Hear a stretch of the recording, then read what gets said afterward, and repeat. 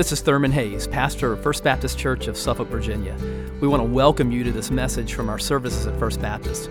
We're a congregation that is seeking to touch lives through the life-changing power of the gospel. I pray that you'll encounter Christ in His power and love even now as you listen.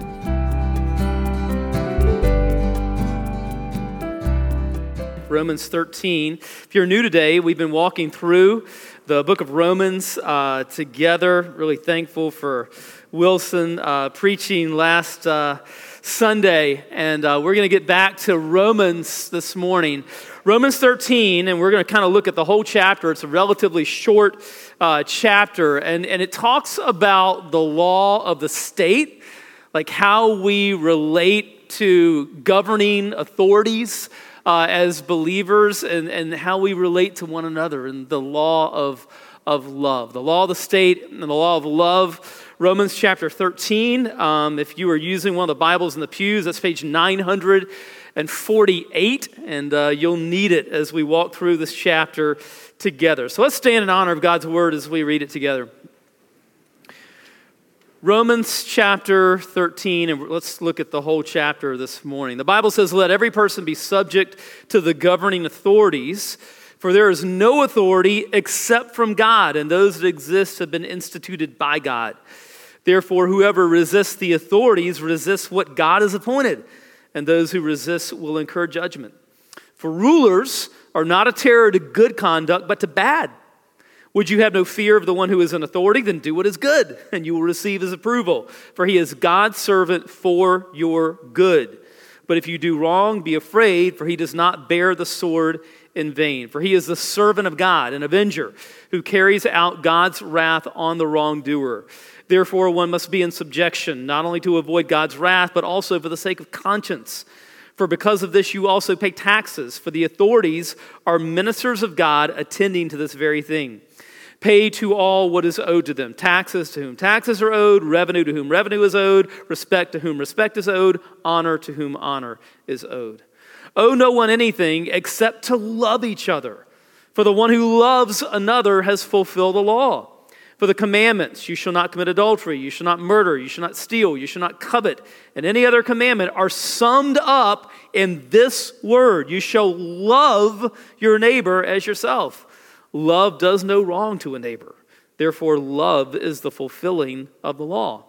Besides this, you know the time, that the hour has come for you to wake from sleep.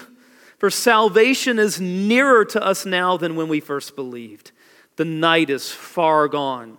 The day is at hand.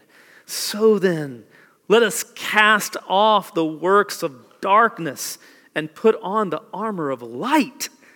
Let us walk properly as in the daytime, not in orgies and drunkenness, not in immorality and sensuality, not in quarreling and jealousy, but put on the Lord Jesus Christ and make no provision for the flesh to gratify its desires." You can be seated. Oh, Father, as we come before your word now, we ask for you to speak to us by your Holy Spirit. Lord, we need you. We pray that you would open our eyes to behold wonderful things in your word today. Lord, we know that it is not in our nature to be able to grasp the things of God, but we know that as believers that your Holy Spirit enables us to understand, to comprehend the things of the Spirit. So Lord, we pray that the Holy Spirit would speak to us now. Lord, we get this opportunity to come together as a body of Christ. We get the opportunity at the end of this service today to be a part of your table together as a family of brothers and sisters.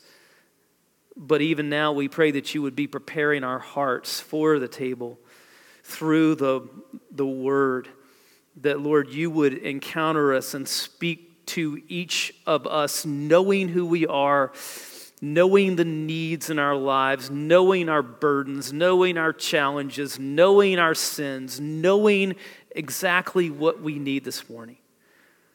And so, Lord, help us to lock in right now on you, on your word. Give us hearts to hear. And we ask it in Jesus' name. Amen.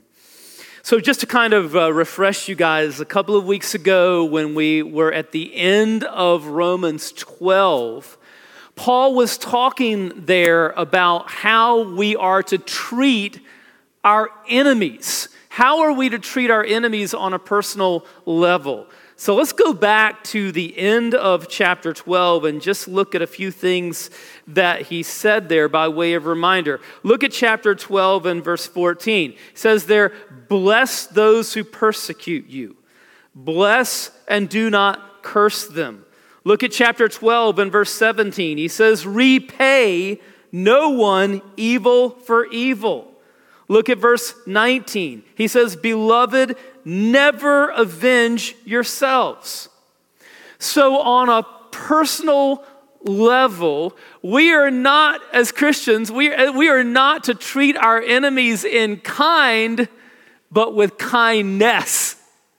As Christians, we are not to lash out at our enemies. We are to love our enemies. But now at the beginning of chapter 13, he wants to make it clear that the governing authorities do have a role to play in bringing punishment to those who do evil. And so in verses 1 through 7 here of chapter 13, he's talking about the law of the state. And then in verses 8 and following, he's talking about the law of love. First of all, the law of the state. Verses 1 and 2. Let's look at that together. Verses 1 and 2. He says, let every person be subject to the governing authorities, for there is no authority except from God, and those that exist have been instituted by God. Therefore, whoever resists the authorities resists what God has appointed, and those who resist will incur judgment. Now, notice here at the beginning of verse 1 that this is for who? For every person. Let every person be subject to the governing authorities, and that includes believers. Why? Well, because God has ordained these governing authorities. They exist because he put them in place, and so therefore submission to the governing authorities is an issue of obedience to a higher authority, God. Now, why has God put these governing authorities in place? Well, try to imagine life without them. You say, well, I can imagine life without the government sometimes. Well, okay, but think real serious about that. Think hard about that. What would the world be like, with no laws, right? With no due process and things like that. No courts. What would our world be like without, for instance, police officers patrolling our streets and our neighborhoods and keeping those who are innocent from those who would do harm to the innocent?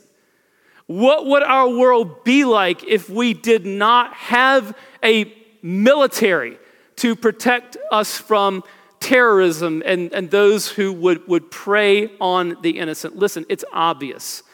Okay, in a world like ours, things would very quickly dissolve into violence and chaos and disorder. And our God is not a God of violence and chaos and disorder. He is a God of order and peace.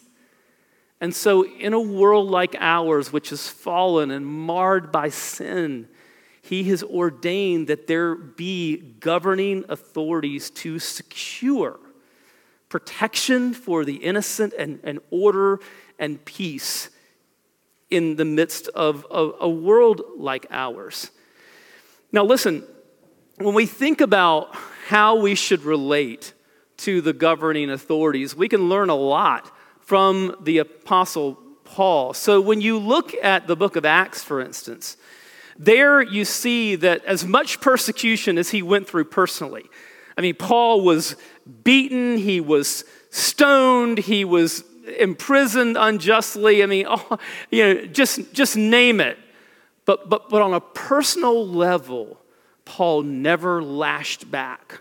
He never sought to avenge himself on his persecutors. But there are times in the book of Acts when Paul utilized the law of the state for the protection of himself and other believers. One example of that is in Acts chapter 16. Paul is in Philippi, and he and Silas were attacked by a mob for preaching the gospel. And so this mob attacks them, and they beat them, and they drag them before magistrates, which were local governing authorities. And then the magistrates, the governing authorities, joined in the beating of Paul and Silas, which was illegal. And so the governing authorities were joining in with the mob, threw Paul and Silas in prison, and then the next morning, they sent the jailers to just kind of quietly get them out and send them on their way. And Paul said, no, not so fast, because he knew that these governing officials had acted illegally in what they had done. And so we see his handling of this in Acts 16, 37 through 39. But Paul said to them, "They have beaten us publicly, uncondemned, men who are Roman citizens, and have thrown us into prison. And do they now throw us out secretly? No. Let them come themselves and take us out." The police reported these words to the magistrates, and they were afraid when they heard that they were Roman citizens. So they came and apologized to them, and they took them out and asked them to leave the city. And so here's an example of Paul utilizing the law of the state, which he knew provided for due process and protection, and insisting that it be followed. Now, an example for us as believers in our own country has to do with concerns regarding religious liberty, because religious liberty is enshrined in our founding documents, and Baptists had a lot to do with that. In fact, Virginia Baptist had a lot to do with that. It was the friendship of Virginia Baptist pastors with men like James Madison and Thomas Jefferson that had a lot to do with religious liberty being enshrined in our founding documents, the Declaration of Independence, the Bill of Rights, the Constitution. It's there. Our documents enshrine religious liberty. But there are those in our culture who would strip away our religious liberty in a heartbeat if they had the opportunity. And so we must insist as believers that the law be followed, that religious freedom be preserved. We must insist on that. The law is on our side at this point in our country. And we should insist that it be followed. When people try to strip us of our religious freedom, we must say, no, you can't do that. And so we must stand for that. And when we go to the polls, one of the main questions that we should ask, it's not the only question, but it's a really important question, is, will this man or woman stand for religious liberty, and will they appoint judges that will uphold religious liberty? Okay, and so we see Paul doing that. At the same time, there are times when the government itself becomes unjust, and when laws seek to force us to disobey God. What then? Well, we also see examples of that in the book of Acts. So, in the days of the early church, in Acts chapter 4, we see there that the governing authorities try to prevent the early believers from proclaiming the gospel. How do the early believers handle that? Acts chapter 4 in verses 18 through 20. So they called them and charged them not to speak or teach at all in the name of Jesus. But Peter and John answered them, whether it is right in the sight of God to listen to you rather than God, you must judge. For we cannot but speak of what we have seen and heard. In other words, we're not going to quit sharing the gospel. We see the same thing in chapter 5 of Acts, verses 27 through 29. And when they had brought them, they set them before the council. And the high priest questioned them, saying, we strictly charge you not to teach in this name. Yet here you have filled Jerusalem with your teaching, and you intend to bring this man's blood upon us. But Peter and the apostles answered, we must obey God rather than men. So the principle here is very clear. All right, we are to submit to the governing authorities until and unless those governing authorities are trying to get us to sin against God. If it's an issue of the governing authorities versus obedience to God, what do we choose? We obey God. It's clear. And now in verses 3 through 5, what he does is he unpacks this a little bit more about why God has ordained that there be governing authorities. He says, therefore, rulers are not a terror to good conduct, but to bad. Would you have no fear of the one who is in authority? Then do what is good, and you will receive his approval, for he is God's servant for your good. But if you do wrong, be afraid, for he does not bear the sword in vain. For he is a servant of God, an avenger who carries out God's wrath on the wrongdoer. Therefore, one must be in subjection, not only to avoid God's wrath, but also for the sake of conscience. Again, God has ordained that there be governing authorities as a restraint on evil, as a check upon evil. And so those who bear the sword are military, police officers, okay, people who are involved in protecting other people and securing the peace. Those who bear the sword are acting as God's servants in a fallen world. And so listen, if you are serving in the military, if you're serving as a police officer, if you're bearing the sword, listen, you are serving God in what you do. Thank you for what you do. Thank you for what you do. You are protecting the rest of us from evil in a fallen world. So, like the Bible says that one day people, when Jesus comes again, Isaiah 2:4 says that people are going to beat their swords into plowshares. There's not going to be any more need for military and police or people bearing the sword, right? It's going to be a thing of the past. But until that day comes, there have to be those who bear the sword because of the presence of evil in a fallen world. Innocent people need to be protected. Verses 6 and 7. He says, for because of this, you also pay taxes, for the authorities are ministers of God, attending to this very thing. Pay to all what is owed to them. Taxes to whom taxes are owed, revenue to whom revenue is owed, respect to whom respect is owed, honor to whom honor is owed. So paying taxes so that these structures of peace and security and protection that the government provides, paying taxes so that those governing structures can be maintained is part of our obedience to God. The law of the state.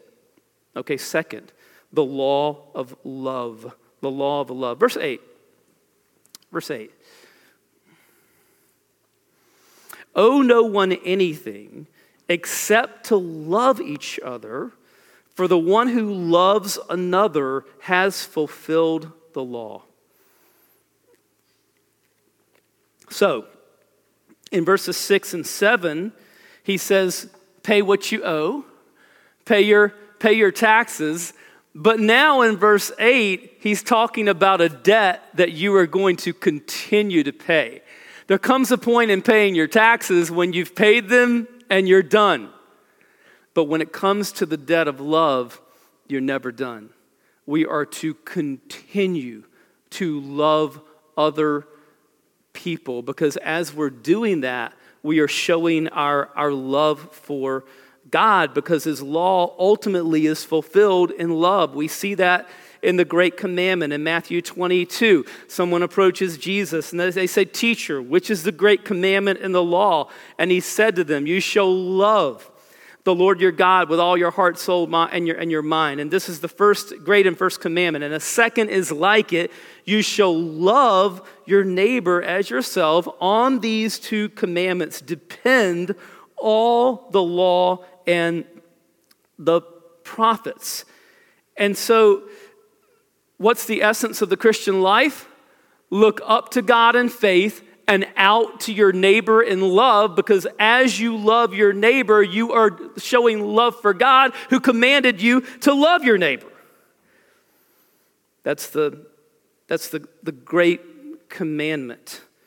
And it also is summed up in the 10 Commandments, which is where Paul is going next, verses 9 and 10.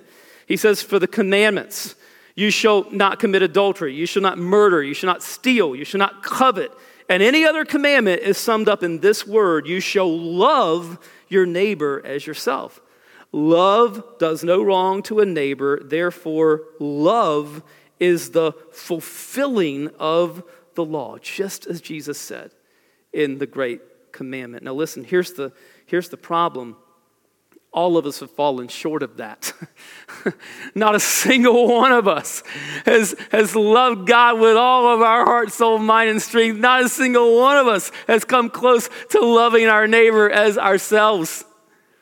We have failed in carrying out that great commandment in a zillion ways, right? And we have violated that commandment in a zillion ways. I mean, in our lives, we have fallen pitifully short of that.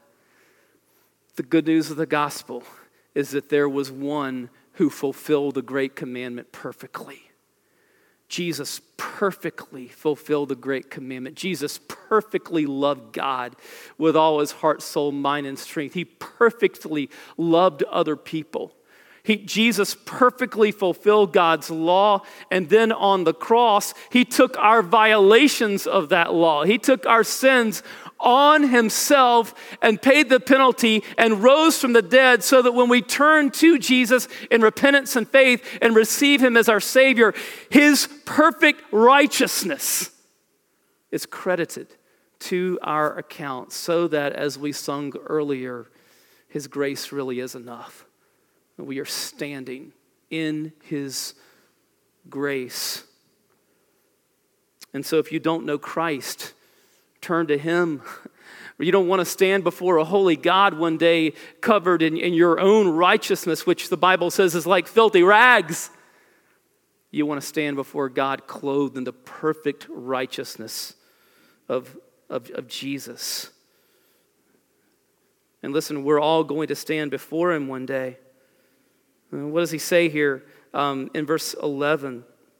He says, "Besides this, you know the time, that the hour has come for you to wake from sleep. For salvation is nearer to us now than when we first believed." Now, at first, that verse may seem puzzling, because he's talking about believers, right? He says at the end of verse 11, when we first believed. So he's talking here about believers, but then he says, salvation is nearer to us now than when we first believed. You say, well, wait a second, I thought salvation had already come to us. Well, it has. But what Paul is doing here is he's talking about salvation in its ultimate sense. And salvation in its ultimate sense occurs when Jesus comes again and believers are raised with glorified resurrection bodies. That's the ultimate of salvation. Now, when is that going to occur? Well, we don't know when it's going to occur, but we do know this. We know that it's closer to happening today than it was yesterday. That's what he says here in verse 11. He says, it's nearer to us now than when we first believed. And so the issue is Are you ready? Are you ready? We're not promised tomorrow. Your life could end today. Jesus could return today. Are you ready to meet him?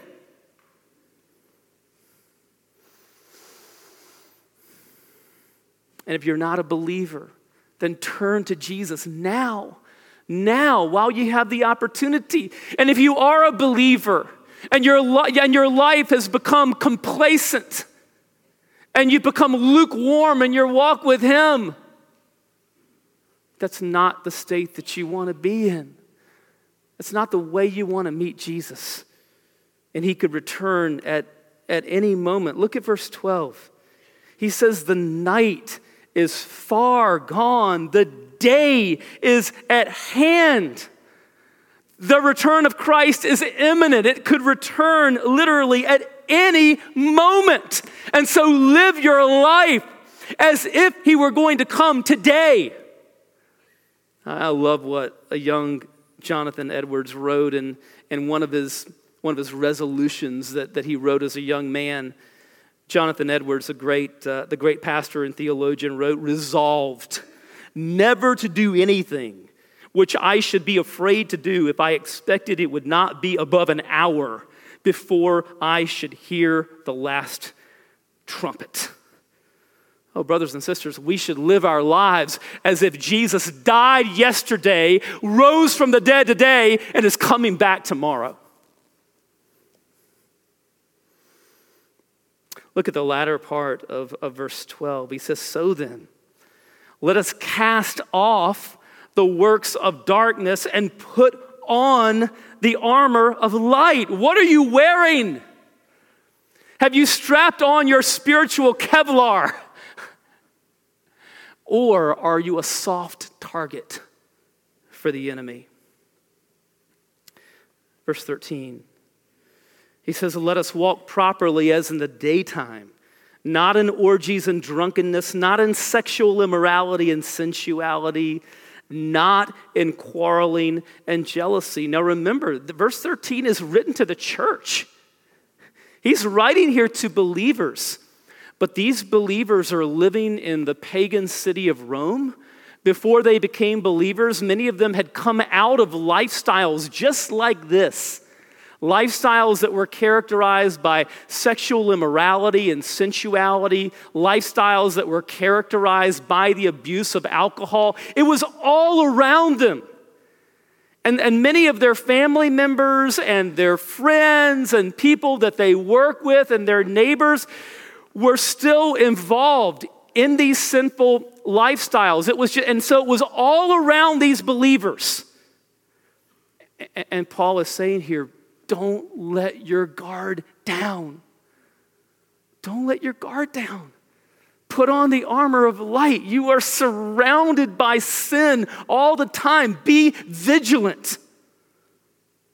Because these things should no longer characterize our lives. Notice he says at the end of verse 13, not in quarreling and jealousy. How in the world can we as the church make an impact on those that are outside the church, on unbelievers, if we can't get it together ourselves? If we're quarreling with one another ourselves, how in the world can we make an impact on the outside world? We will not. We will push them further away. If we give way to petty things like quarreling and jealousy within the church, it should have no place in the body of Christ. Look at what he says in verse 14. He says, but put on the Lord Jesus Christ. Put on the Lord Jesus Christ. I love what Pastor Ray Stedman said about this. Stedman said, when I get up in the morning, I put on my clothes, intending them to be a part of me all day, to go where I go and do what I do. They cover me and make me presentable to others. That is the purpose of clothes. In the same way, the apostle is saying to us, put on Jesus Christ when you get up in the morning. Make him a part of your life that day. Intend that he go with you everywhere you go and that he act through you in everything you do. Call upon his resources. Live your life in Christ. And part of living your life in Christ is controlling your thought life. That's what he says, it talks about at the end of verse 14. Right? He says there, but put on the Lord Jesus Christ and make no provision for the flesh to gratify its desires. Now, when he talks about the flesh here, he's not talking about like our, the stuff that covers our skeleton. He's talking about our sinful nature. And he says, make no provision for your sinful nature. The Greek word that's translated in the ESV as provision means to give forethought to. So in other words, he's saying here that we are not to even think about sin. Like when sinful thoughts enter our minds, we can't let them linger. Do not let them linger. Reject them. Cast them away immediately. Because before things become sinful actions, they are sinful thoughts that we have given provision to. We have allowed them to linger in our minds, and we've been thinking about sinning.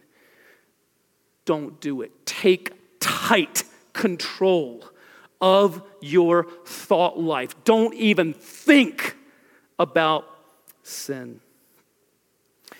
Now, these verses 13 and 14, have an incredibly historic place in the history of the church and even in the history of the world, because God used these two verses in the conversion of Augustine, who would go on to dramatically impact the whole history, not only of the church, but the whole history of Western thought. It was late August in 386 AD. Augustine was 32 years old. He had been in the midst of an intense spiritual struggle. He was not a Christian. He was doing all that he could to resist the Lord, but the hound of heaven was on his trail. And things came to a head one day when he walked outside of his house into a garden. And I want to read to you what Augustine says happened. He writes this in his classic book, his Confessions. Augustine says, there was a small garden attached to the house where we lodged. I found myself driven to take refuge in this garden where no one could interrupt that fierce struggle in which I was my own contestant. I was beside myself with madness that would bring me sanity. I was dying a death that would bring me life. I flung myself down beneath a fig tree and gave way to tears which now streamed from my eyes. In my misery, I kept crying, how long shall I go on saying, tomorrow, tomorrow? And at that point, he heard some children playing next door. And they were playing this game with one another where they would call out to one another, take up and read. Take up and read. And Augustine took that to be a word from God to pick up his Bible and open it at random. And he opened it and it fell upon these two verses. Romans 13 and verses 13 and 14. And he read them and the Spirit of God pierced his heart. And he said, I had no wish to read more and no need to do so. It was done. It was done. God opened his heart and granted repentance and faith. And he put on the Lord Jesus Christ. Let's pray together.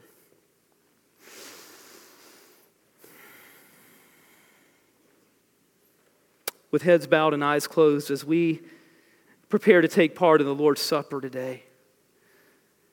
Is there someone here who has not yet repented and believed in Christ? And you've been saying, tomorrow, tomorrow. You've been putting this off. Oh, friend, you're not even promised tomorrow. None of us are. Turn to Jesus. Trust in him.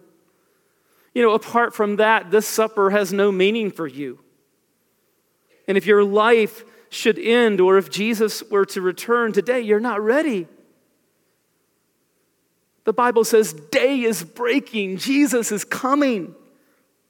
Turn to him today, right now, in repentance and faith.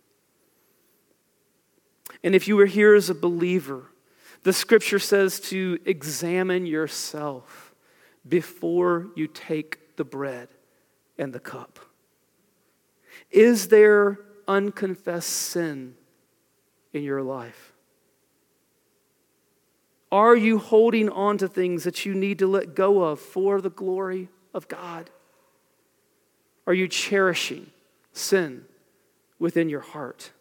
Do you have malice in your heart or a grudge in your heart against a brother or sister in Christ? Let's spend some moments in silent self-examination and confession as believers. And if you are not yet a believer, I invite you to turn to Jesus now and trust in him as your Savior and King. Let's spend some moments in silence together.